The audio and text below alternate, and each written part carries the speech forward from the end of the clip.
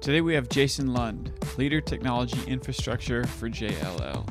Jason has 30 plus years of CRE experience. He's held many roles, but his current role is focused on technology integration for buildings. In this conversation, we talk about Internet of Things, we talk about cybersecurity, and even opportunities to monetize your rooftop. Let's get into it. So, Jason, can you just explain what your role entails? You bet. So when most people think about technology, they think about really cool apps on their phone or really neat programs that they could use. I mean, just all of the basically the programs and the apps that we use every day to do what we do. Very few people think about how that technology actually gets onto your phone, or how you actually get cell signal in the first place, or how are you accessing the internet. And so in the contrast, there's kind of like, there's hard stuff that you can touch and feel that produces all that. And then there's the soft stuff that you can't touch and feel, but you use all the time, like Google Maps or something like that. Those are programs or apps. So what I focus in is really basically the hard stuff, the stuff that you can touch and feel. And within a building, you'd think about an electrical plant, the hard wires that provide electricity everywhere. You think about plumbing and the pipes that provide water everywhere. The same thing can be said of cell signal inside of a building. That has to be provided inside of a building more and more these days, especially now with all the environmental things that we're trying to do. We're getting a lot smarter on how we surface the outside of buildings to keep out heat, from the sun, to keep out all these other things, but it also keeps out radio frequency waves, which is actually how we receive our cell signal. If you think about a phone, you think about it really as a very fancy walkie-talkie that runs on radio waves. So within a building, what we have to do now is think about ways to basically bring that cell phone signal inside of buildings, bring the internet inside of buildings, and we use wires and boxes and switches and things like that to do it. Nice. And is every building its own puzzle, or are there certain ways to, are there certain things that you just always have to do, or it's kind of a productized service in the way that you just come in, you get the boosters in the right places, or what are the challenges that you face on a day-to-day basis? I really like that phrase, every building is its own puzzle. I'm going to steal that and use that. But in some ways, yes, it is. And then in other ways, no, it's not. So there's always a strategy. And again, this is very similar to plumbing. You have to bring the water in from the street. That's the same strategy every time. But once you bring that water in and into the building, then is it a 50-story building? Is it a lot of buildings in a complex kind of arranged as a campus? Is it 3 stories in a long, configuration? Or is it, there's all these different shapes and sizes. And when you're thinking about water, you have to pressurize water to go 50 feet up or 50 stories up. You have to pressurize water to go lengthwise. You have to think about all these different nuances. Same thing with radio frequency. It has to be boosted in different ways. You have to be able to work with the interior building materials that some of which can block signal, others won't. So each floor you'd have to design a little bit differently, but the overall solution is still the same. You're bringing it in from the street, and then it's how to distribute it throughout the building. That's where the puzzle part comes in. So it's kind of a both. And it's the same thing with internet as well. As far as kind of a broader technology in the space, and I don't know if you're only specifically in the internet, or I'm sure you probably have more knowledge than the common man of just about what's going on with Internet of Things and kind of the capabilities. I'm curious from a higher perspective, what are the trends that you're seeing? What's possible with building automation and technology integration these days that haven't been in the last, say, decade? Yeah, that's a great question. So my background, I'm a 30-year real estate guy. I've worked in real estate my whole career. And then in the last 5 or 6 years, I got very deeply into these infrastructure pieces that we're talking about. So the Internet of Things is basically the automation and the monitoring of all of kinds of actual operational technology inside of buildings. Things that can, like door locks. You can turn, you can lock a door and unlock a door from a distance using your phone rather than a key. All of the different things that you hear about that you can look up on the internet about Internet of Things, ways to do things. All of those things are possible. There's a few buildings in the world that are really fully built out with everything we can do with Internet of Things. And then there's a lot more stuff that people are contemplating. But there aren't many buildings that are actually built out fully with a suite of services around Internet of Things. Usually it's a few things that we'll do. The interesting thing about that is much like our cell phones, when we're in a building, we need to get signal in order for those cell phones to work. Those sensors and those different mechanisms within the building that would be able to, open and shut doors, that would be able to run your elevators, that would be able to do all of these things, they need either a cable or radio frequency as well. So the foundational step for any Internet of Things strategy, which is at the endpoints, it's basically, I want to be able to do this. I want to be able to do that with these conference room locks, with these different things. The foundation of all of that is, do I have the connectivity for all of those devices and all those places throughout the building to actually power those devices? They need electricity, and they'll need to be able to communicate. And they either communicate on a cell phone signal type of a thing or on a Wi-Fi type of a signal. With the Internet of Things, it seems like the imagination is really your only limit. Mm-hmm. What have you seen that is actually, like, controlling the elevator with your phone is kind of cool, but the buttons work pretty good too. Yes. Like, so what have you seen that building engineers and owners have implemented that has actually made a significant difference in how life at the building operate? I think some of the most functional things that I've seen so far have been around running the building mechanical systems, particularly heating, ventilation, and air conditioning for large buildings or large campuses. And then uniting that with the actual occupancy of the building. So a lot of people don't think about this necessarily, but each one of us has a regular temperature of about 98.6 degrees on average, et cetera. So we walk into a space, but none of us want to walk into a space that's at 98 degrees. We want to walk into a space that's about 70 degrees.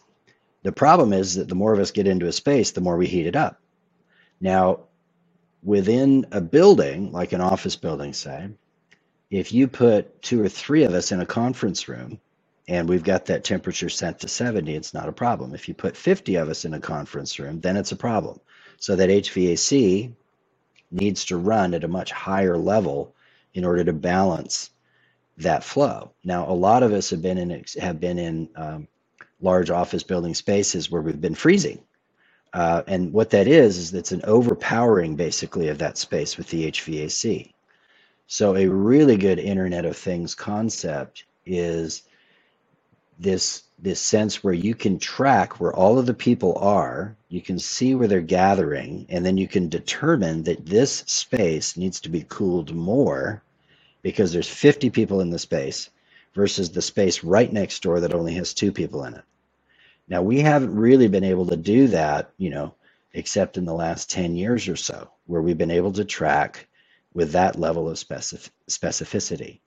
And what that allows us to do, though, is make people feel more comfortable, and that's a good thing. So that's an experience issue. That's like a tenant experience or occupant experience issue.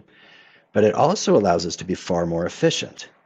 So if we have, say, a floor plate tenant, say a big law firm, and we know that law firm has 100 employees on that, say, that 9th floor, the most precise we could get usually would be, okay, we've got 100 people, they're on that floor, so they're going to need this much HVAC, we'll dial it up to this level, and I'm speaking very metaphorically here.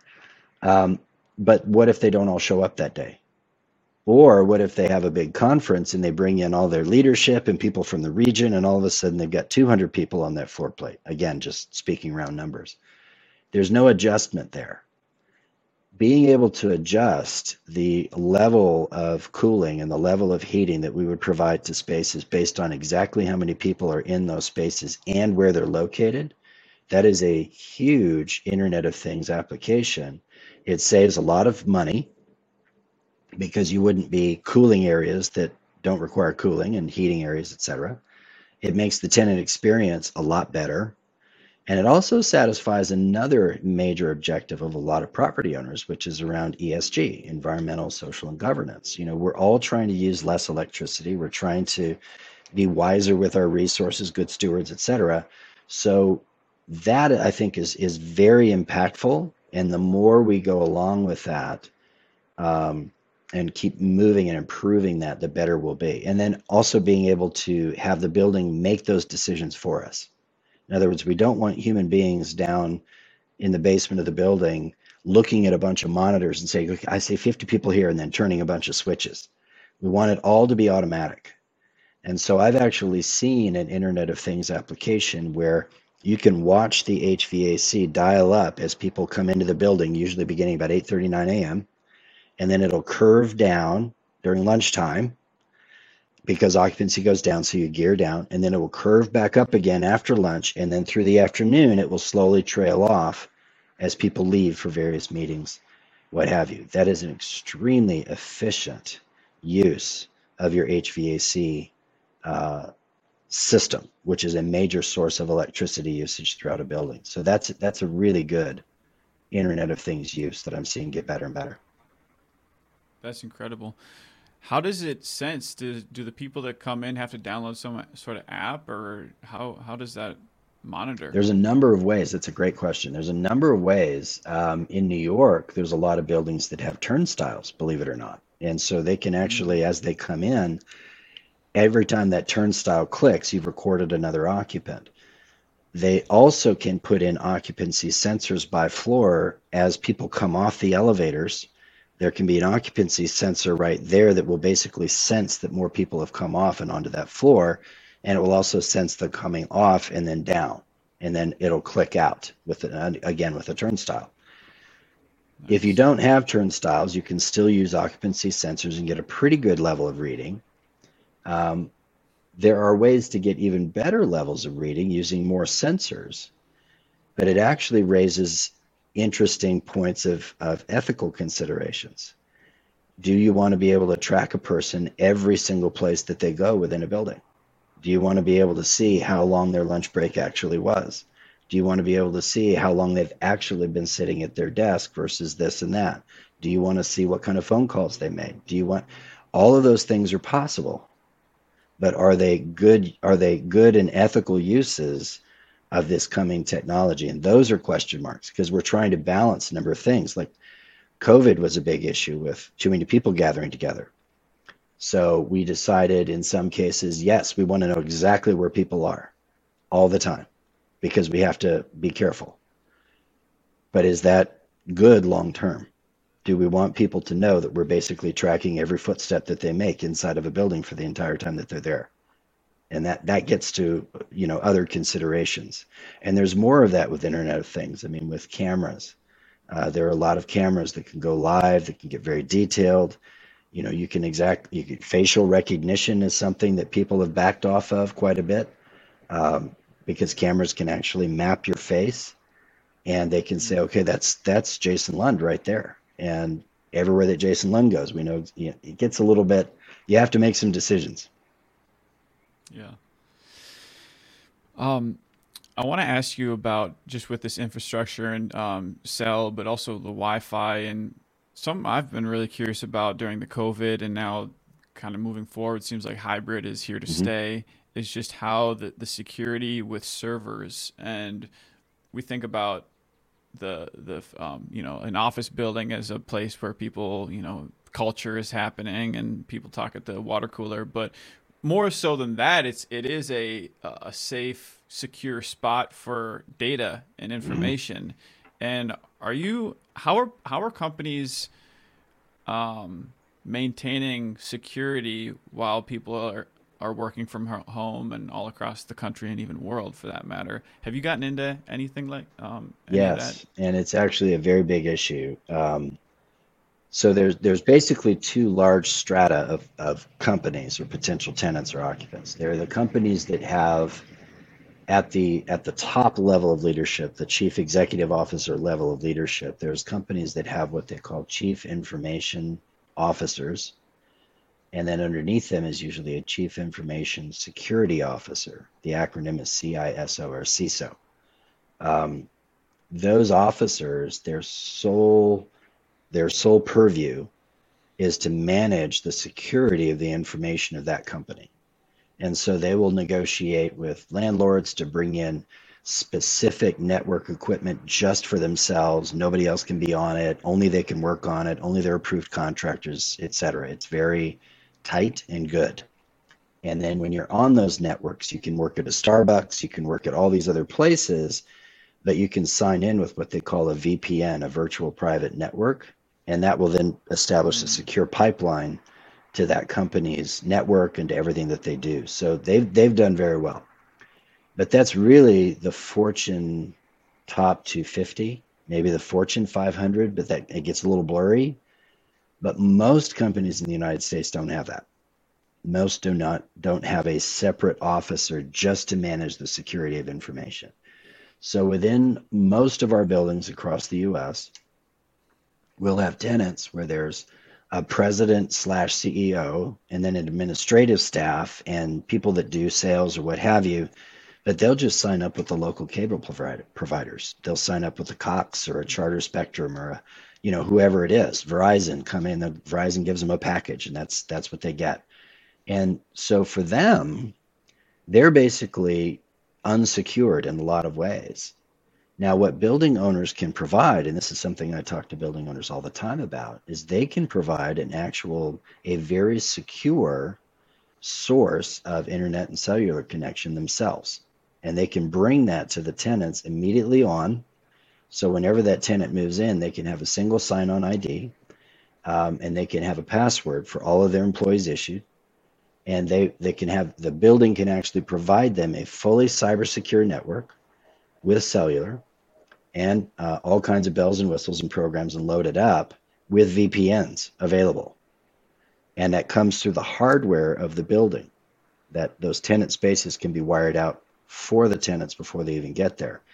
And this isn't a new concept. If you think back to WeWork, now they had their financial difficulties based on their model, but the idea is that you show up, you put down your credit card, and you've got 5 employees. You've got a space that's built out, and those 5 employees were immediately on a network, and you guys could operate as a little mini business. That model has a lot of legs to it, especially with COVID now. A lot of tenants that are in the small and not Fortune 250 companies, a lot of the tenants are looking at ways going, okay, I want office space. I've got maybe 20 employees, but on any given day, maybe 10 will be in because we're hybriding. I don't have a lot of time. I don't want to sign a 10-year deal or a 5-year deal. I don't want that much risk. I'd rather sign a 2 or 3-year deal. I don't want a big TI allowance, tenant improvement allowance. I just want the space built out for me already and let my tenants come and go. And then the difficulty with that is they do have to call Charter. They have to call AT&T or Verizon or Sprint to get their phones. And then those companies want to sign them to long-term agreements. And then they'll have to wait 2, 3, 4 months sometimes to get them out to install. So these smaller business owners are saying, look, I just want to be able to bring my tenants in and do this. And so that WeWork type model with a lot of modifications is starting to come out now as well. So JLL has a model, it's called Flex, where we would work with property owners to provide built out floor plates for tenants in this smaller category that want to come in, and everything's provided. All of the network, all of the phone, et cetera. And we're talking to building owners about just saying, look, why don't we just do the whole building? We can do that, and it would make it easy for you. Is there anything else as far as things that the common business or the common building owner you see doesn't have in place that really should be Yes, in a place? couple things. One is a strategy around rooftop revenue and other portions of revenue that are available within their buildings, and then the other one is cybersecurity for the operating technology. So I'll just briefly summarize, though I know we're coming up on time, but your rooftop on your building may be a potential rentable area space. There are more and more potential tenants for your rooftop, and there are strategies to go about basically hiring a leasing broker for your rooftop. And I help owners to do that. But there's monetization opportunities up there. There's not just the big three carriers, Verizon, T-Mobile, and AT&T, but there are a lot more rooftop tenants that are out there that are potentially gettable, where you can provide revenue Mm, from your rooftop and also from the sides of your building, closer down to the sidewalks, 30, 40, 50 feet up, right in that range, if you've got those availabilities. So that's something they need to think through. The other thing that it would be really good for them to think through is, with the advent of Internet of Things and all of these really neat use cases, and you think about being on your phone and being able to turn lights on and off, open doors, turn on the HVAC, turn down the HVAC, all these cool things that you can do on your phone. If you can do them on your phone, a bad actor can hack that system and they can do them on their phone, or they could freeze that mm, system and hold it hostage, and they can cause damage to your buildings. They could, if your say your sprinklers are automated and fully controllable from remote access. We have examples of bad actors taking control of sprinklers and saying, we want so much money in Bitcoin, or we're going to run the sprinklers for the next 10 hours in your building. And that's flooding, warping, it's people's computers and equipment being damaged, all this stuff. The other thing that's happening around cyber, particularly around operating technology, is that insurance companies are pulling back from insuring for cyber damage events. There's less and less insurance available. It's harder and harder to get, and there's less and less payout that they will agree to give to cover these types of losses. So there's a lot of thinking that needs to be involved before you just invite providers in to make things smart, if you will. Because if they're smart, mm, they're hackable. yeah. Wow. Well, Jason, this has been incredible. I wish we had more time, but it is what it is. As we wrap up here, I do like to ask one personal question at the end, and for someone like you that has all this experience in just in the business world and life in general, like what's something that you would say to somebody coming into the real estate space, maybe the technology space, something that you've learned along the way that would be helpful for maybe a younger version of yourself, or just someone Sure. No, I would in encourage now. them to you can get mentors, you can get people that will help you understand all of this. I mean, I started looking at this stuff 5 or 6 years ago, basically a 30-year real estate person. I'd grown up in my silo, knew all of my stuff, didn't understand this stuff. But as I got deeper and deeper into it, I realized that this is understandable, it's doable. I wouldn't suggest anybody to start doing it themselves from scratch. Get help, get somebody like me or somebody else to help guide you through it. But it is possible to gain a much deeper understanding in these types of things and to be proficient in them. You don't have to master it, but to be Mm, proficient, and it's doable. So I would encourage anybody to try that. nice. And for people that are listening that want maybe help with their own buildings, can they reach out to you directly, and or do you only work with JLL properties, or how should somebody get in Sure. contact with you Email is if the they need help? easiest. Jason.lund at am.jll.com. AM is short for Americas. That's the easiest. Just shoot me a note. I work with any clients, and I work across portfolios. It doesn't have to be a JLL portfolio or a JLL managed portfolio, though oftentimes they are, but it doesn't have to be. And the way that I work, it's very simple. I work basically as an hourly consultant on behalf of clients. I'm a full-time JLL employee, but they bill me out to clients on an hourly basis. So we would talk about different projects, things you're trying to do, could scope out just about how many hours we think that would be. And then usually it's over 2, 3, 4 months that I would work on that project for you. So we would spread that out over that amount of time just because it takes that time. But what I offer basically is I'll walk a client through defining the project. Here are the providers that you could use. I'll bring those providers to the table, have them bid on that project, and then I'll explain those bids. You can select a final provider, and then I'll walk through using your legal department. I'll walk through contracting with that client, make sure that the contract is beneficial to you and to the providers, and all the way up to signature. So basically, I'll walk you through the whole thing. And I'll basically be looking out for all of your rights and the things that you need to preserve as a real estate owner, but also being able to make sure that this provider can actually provide what they say they will. Nice. Well, Jason, thank you so much for coming on the show. And you bet. I appreciate it. Thank you so much. Thanks for listening. To learn more, visit fcpservices.com. Until next time, remember, people drive growth.